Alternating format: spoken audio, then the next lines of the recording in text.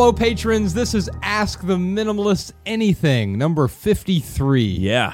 We're here with Malabama on the other side of the camera. She's got a microphone. She's going to be asking your questions. Malabama, how about we start with Bailey's question? Hi, Josh and Ryan. Here's my question for you. I know you've both traveled a lot, and I'm curious.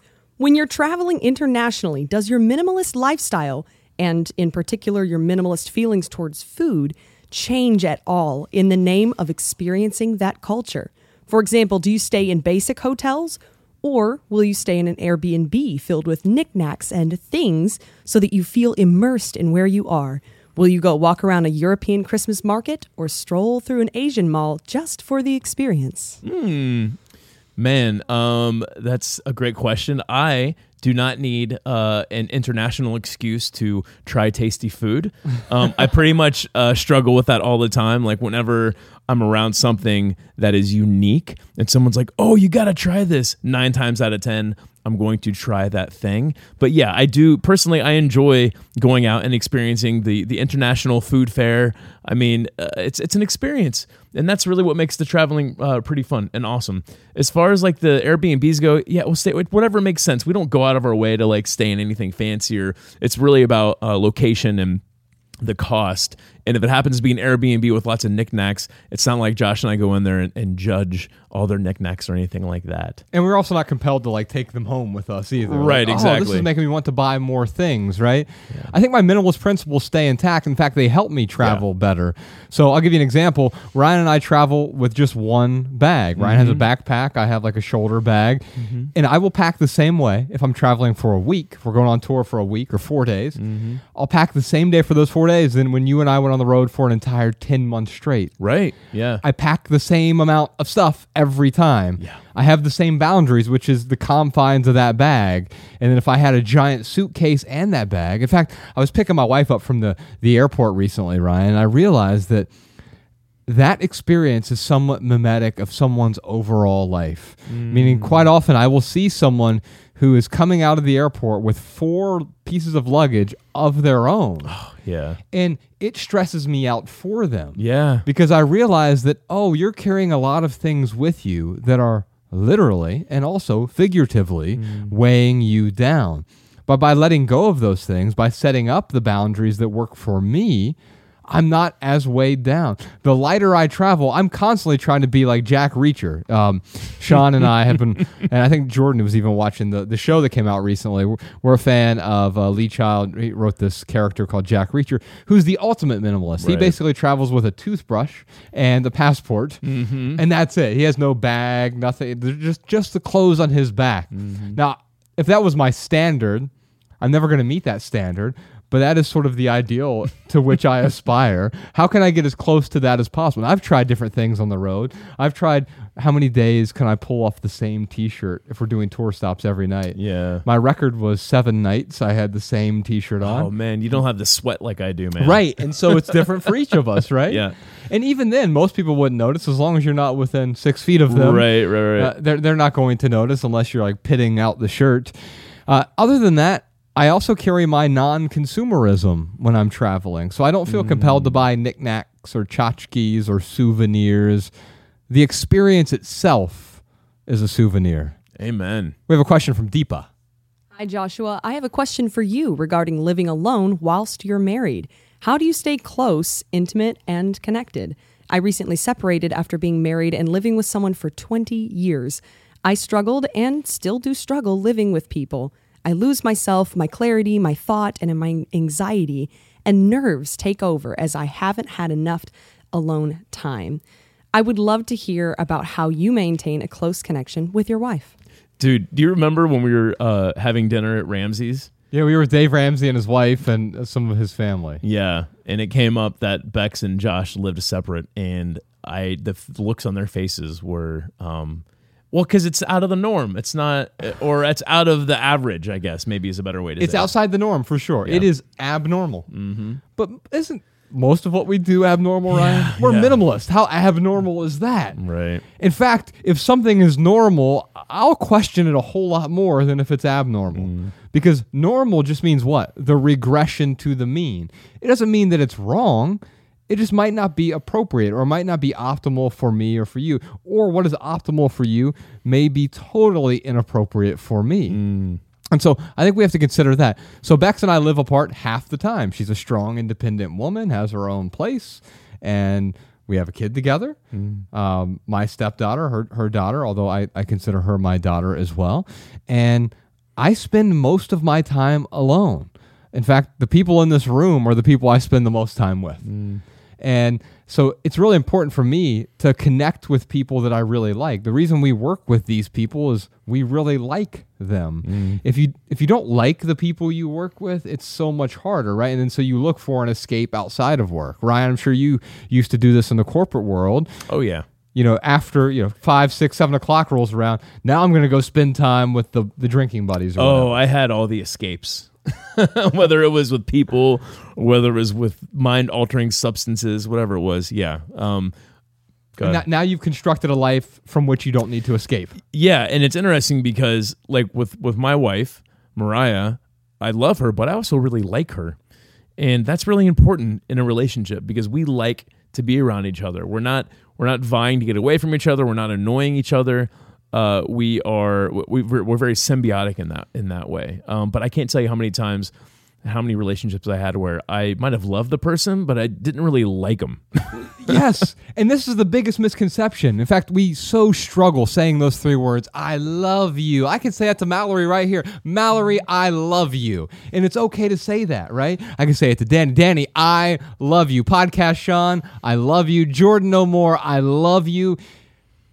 Who struggles with that? Well, why do we struggle with that? Because culturally, we've misunderstood love for the longest time. We wrap up everything in love. It's the highest virtue, and it may be an incredible experience.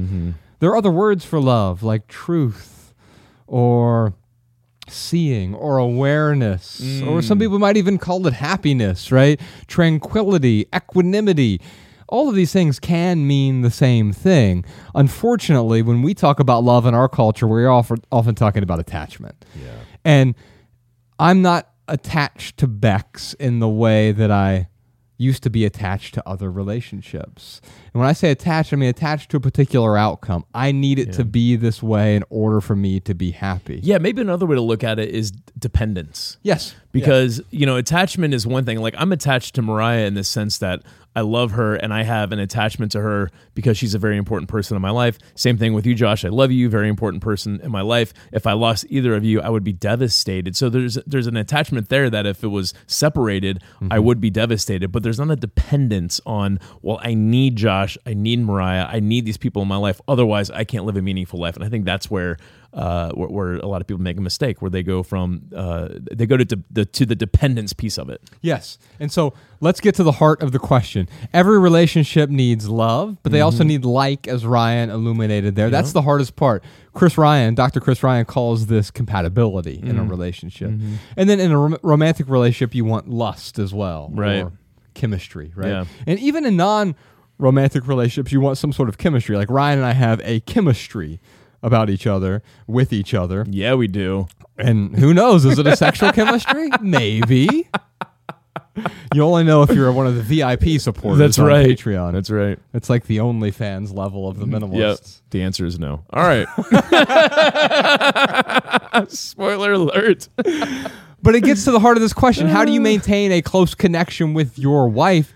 It's actually from the distance that allows me to have that close connection. Because if I was around Bex all the time, it would actually damage our connection. Yeah. And so for me, finding the appropriate distance is what is important to keep our relationship thriving. Not just the love, because I'll always love her, but maintaining that like and that chemistry or that lust. That is equally important. And we do that by sort of moderating the distance, the balance that we have. And when it's out of and when it's outside of the equilibrium of the relationship, what I will do is find ways to spend either more time with her or less time with her.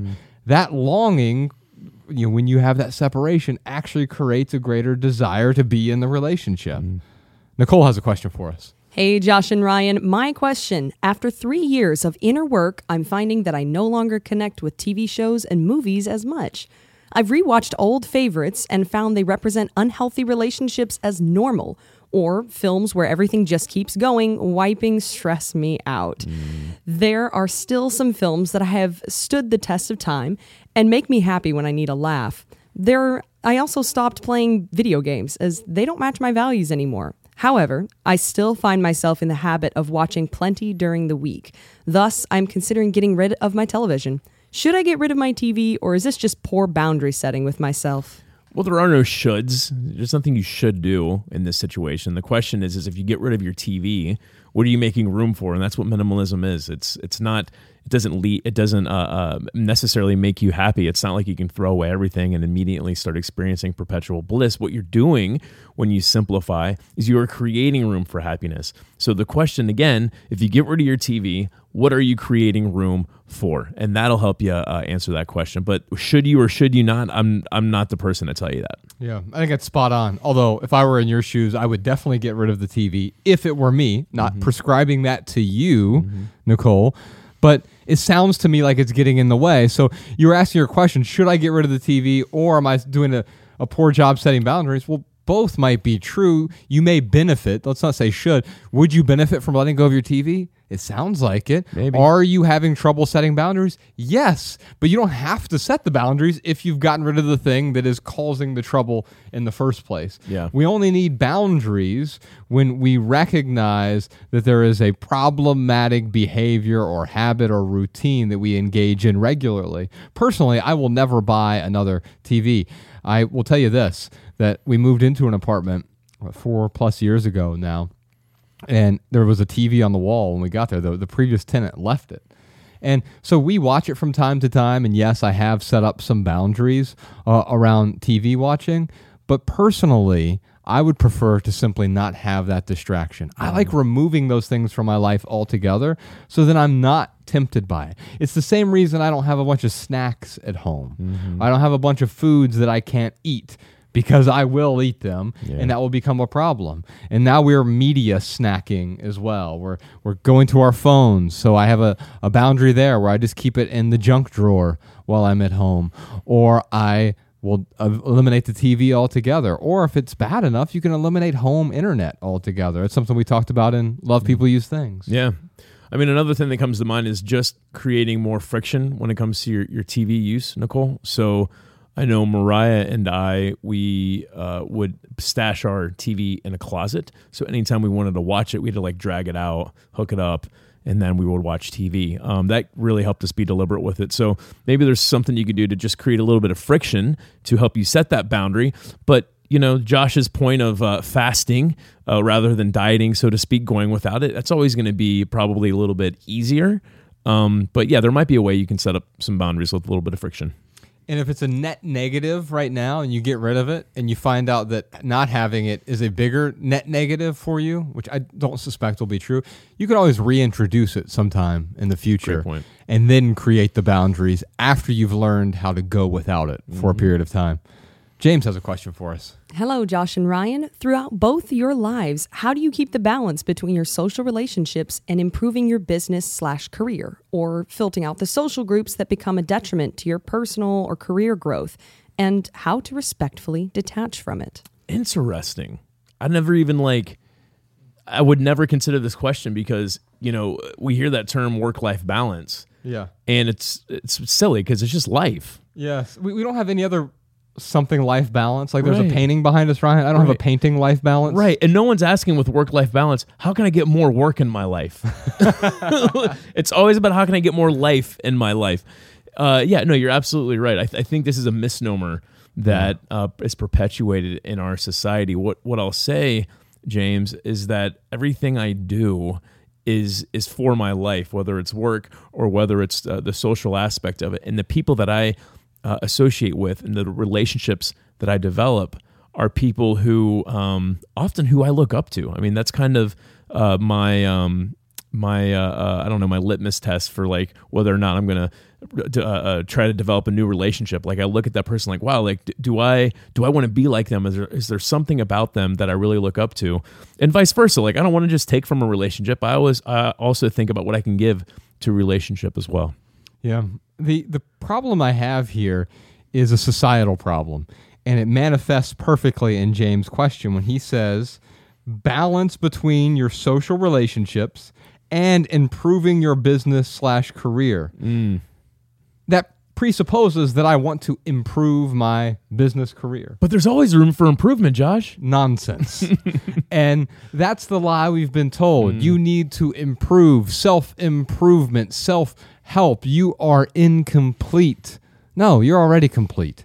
So I'm not trying to improve my business. I mean, cosmetically, do we improve things? Yes. Like we make the studio look more beautiful. So if we're talking about improving the cosmetics, that never gets in the way of a social relationship of mine. So that's not what we're balancing here.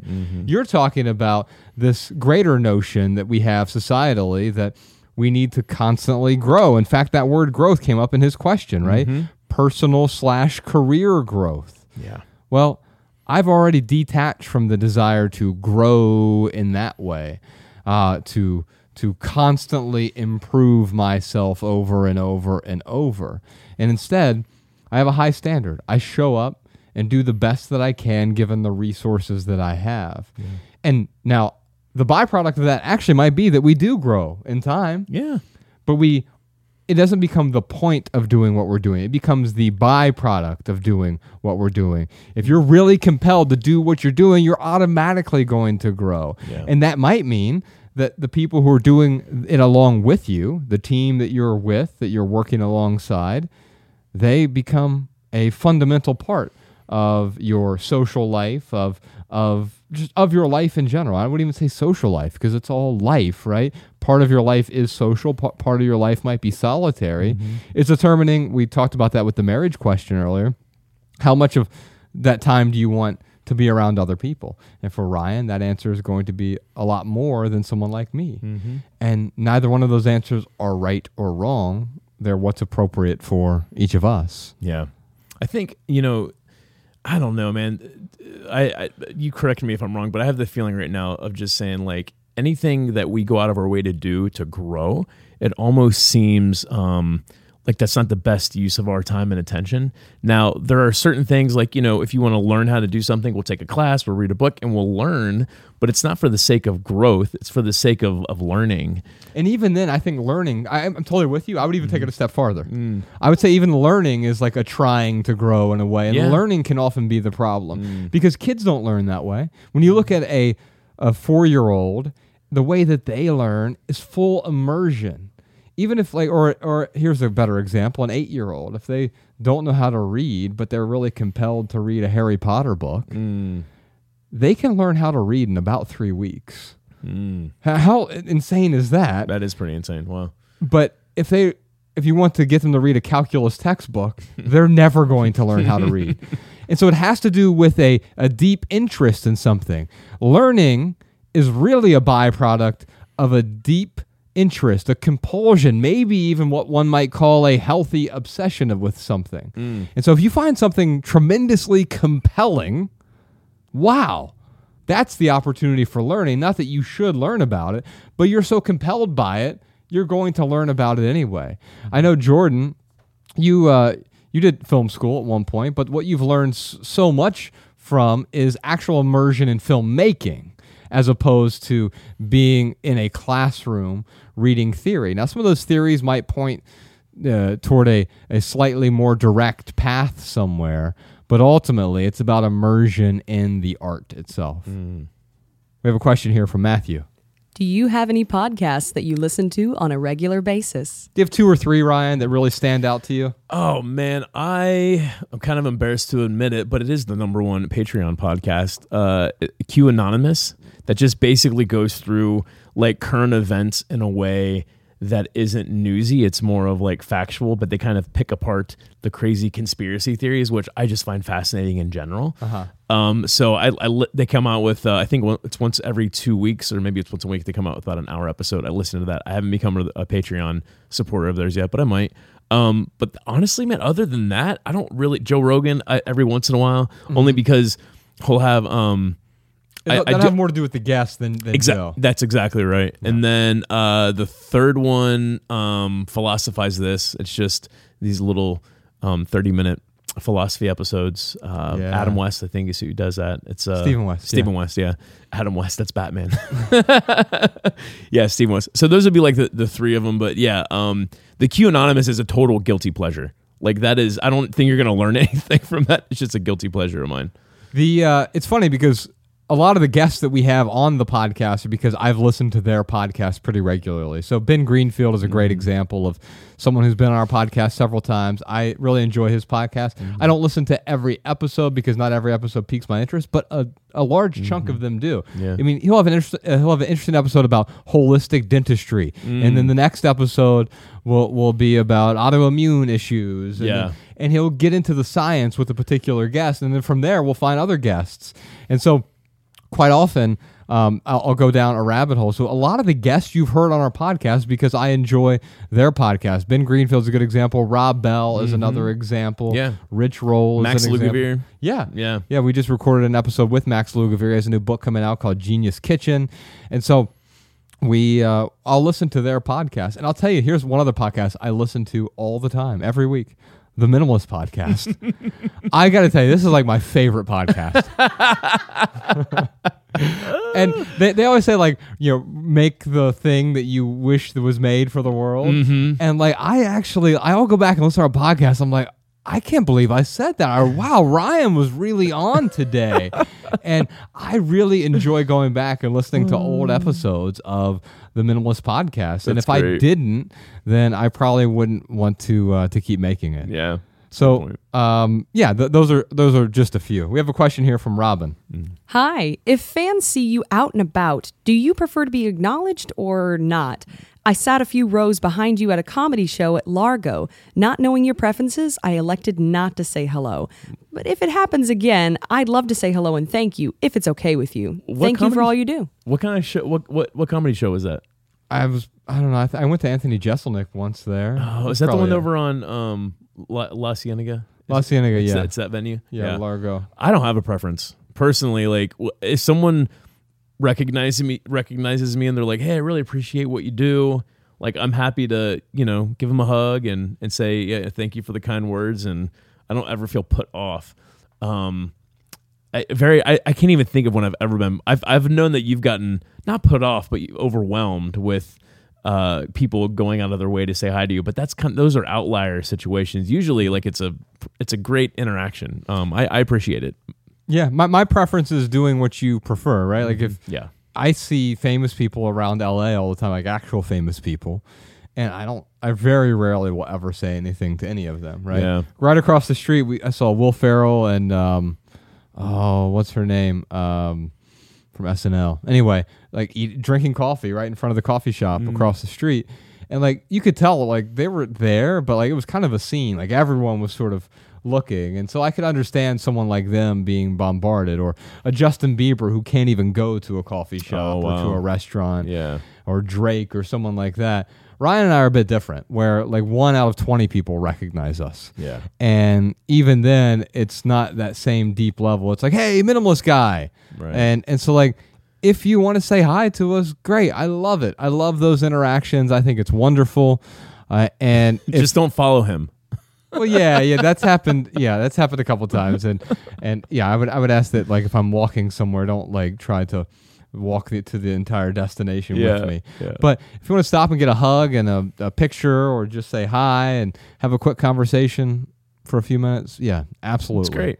If you're compelled to do that, yes. But don't feel compelled because we happen to be there. But yeah, if you want to say hi, please do. I don't feel shy. You don't have to. We're pretty friendly. Dude, Mariah and I ran into Dave Chappelle in Yellow Springs, Ohio at a coffee shop. Dino's or Dinos? Anyway, I was compelled to be like, oh, Dave, can I get a picture?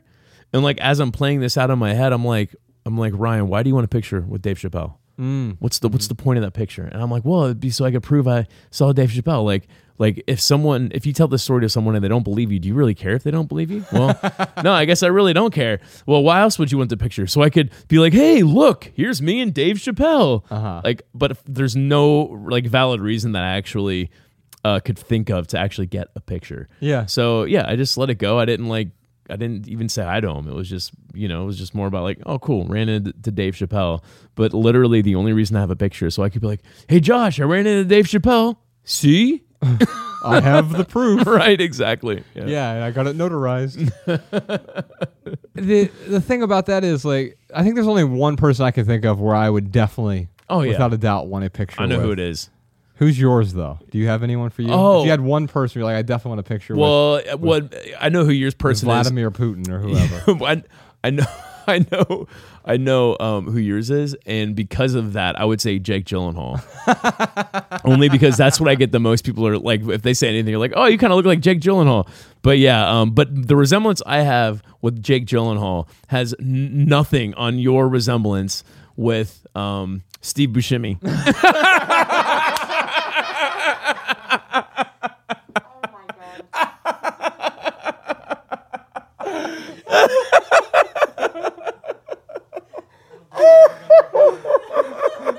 Delete the tape, Jordan. Oh, shit. All right, seriously though. Tell him who you would get a picture with. Obviously, like my Twitter bio for the longest time it just said not Christopher Walken. And I mean, I get it, 2 or 3 times a week. Yeah. Although it's funny you said, I mean, I know why you said this, Steve. There was one person who said that once, like, and I'm like, this is the worst insult ever. Yeah. Like every once in a while, I'll get like David Bowie, or but I get Chris Walken like once a week, twice a week, 3 times a week. Yeah, for and sure. It's like, hey, you look like a young Christopher Walken. Yeah. And so, of course, if I would just want the opportunity just for social media to take the picture and just be like hanging out with Dad this weekend, right? Yeah, just to confuse people, right? There's like so much you could do playing off that picture. Right. I get that 100%. Yeah. Yeah, and so that's the one person that I'd love to take a picture with. Other than that, I'd love to. There are quite a few people I would love to talk to. Yeah. And then there's this category of celebrity that I really look up to that I would like to avoid talking to. Oh yeah. Well, Jonathan Franzen's a great example of this. He's my favorite living novelist, I think. I mean, it's either him or there's this woman named Lionel Shriver who's amazing. And even she, I don't think I would get along with her that much. And yet I look at their work. They produce these masterpieces. And I doubt that a conversation with them, I think I would just probably walk away disappointed because I would have this unfortunate expectation in my head. Yeah. There's someone else, though. I mean, there are other people where I would like to meet them. And the cool thing is we've created this podcast, so I get the opportunity to meet a lot of those people. Erwin McManus is one of those people. Heck yeah. I really enjoy it, and I've spent time with him outside of the podcast, but we get to meet a lot of amazing people simply because we have this podcast. We put microphones in front of our faces, and we get to have conversations with these people. 100%, man. Yeah, there are plenty of people I would love to have a conversation with. But as far as going out of my way to say hi and get a picture with them, I can't think of many at all. You don't need the photo evidence that you had the conversation with them. Yeah. Although it'd be really cool if you could record it, and that's why we do it. Because now I can go back and listen to the conversation I had with Rob Bell or with Matt Nathanson when we were up in San Francisco recently. Yeah, that was awesome. Oh my gosh, yeah. And so being able to record it's great. Yeah. Yeah, for sure. There are so many people that we've had conversations with that I can't even believe we get the privilege of sitting down and talking to them. Yeah. All right, we got one more question here from Matthew. Thank you to you and your awesome team. Your work makes a big difference and it is appreciated. What is the most unexpected benefit you all have discovered since your journey as the Minimalists began? Let me say this. I'll say, yes, big thanks to the team. We got Jordan No More here, Podcast Sean, Danny Unknown, Alabama's here, Emma the Immigrant, and Social Jess are not in the room. But then beyond them, we're working more with TK Coleman. We work with the folks over at Booklight, at Catalyst, Matt Diavella, and the films that we produce. Even the folks at extended teams like Jeff and Dave, our web developer and designer, Sean Mahalik, who helps manage the writing class with me. What we've done is we've partnered up with a bunch of people who aren't like-minded, but they do share similar values to us. And they're people that we enjoy knowing. Yeah. And so, yes, I'm incredibly grateful for the team as well. Amen. Me too. When someone says thank you, I'm always responding with, well, thank you for the support. But I had somebody tell me, they're like, dude, you need to just look at someone and say you're welcome. Yes. So to this, Matthew, I say, you're welcome. Yeah. And big thanks to the team. Amen. Now, to get to the rest of his question here, the most unexpected benefit that you've discovered since becoming the Minimalists. Oh, my whole life is unexpected. All the benefits I have in my life. Oh, I don't know. It's really cool to be able to, like, again, not just have a team to work with, but like the people on the team. So yeah, that's a great unexpected benefit, is just really enjoying the coworkers. When I first stumbled into minimalism, it was kind of about letting go and getting rid of excess stuff. And it still is to a great extent. But the biggest unexpected benefit that came from that was actually discovering what enough is. And realizing the point of minimalism isn't simply subtracting, letting go, shedding the excess, decluttering, or organizing, or whatever you want to call it. The point is discovering that enough point. Yeah. And enough changes as we change. I was single when I first discovered minimalism. Now I have a wife and a daughter. And so what is enough now is different from what was enough 12 years ago. Yeah. And what is enough 12 days from now may be slightly different. And so being willing to adjust. But that enough point, really understanding that and knowing that even though advertisements and society and culture, especially pop culture, might encourage me to want more than enough, as soon as I get more than enough, it often leads to misery or discontent or overwhelm or stress or debt or anxiety. More than enough is by definition always too much. Patrons, thank you so much for this. We're grateful for your time. Yes. This has been Ask the Minimalist Anything, number 53. You can ask your additional questions in the comments below on Patreon. We appreciate you. Love people. Use things. Thanks, patrons.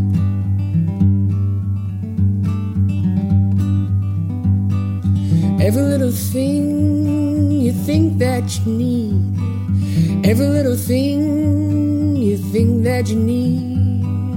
Every little thing that's just feeding your greed. Oh, I bet that you'd be fine without it.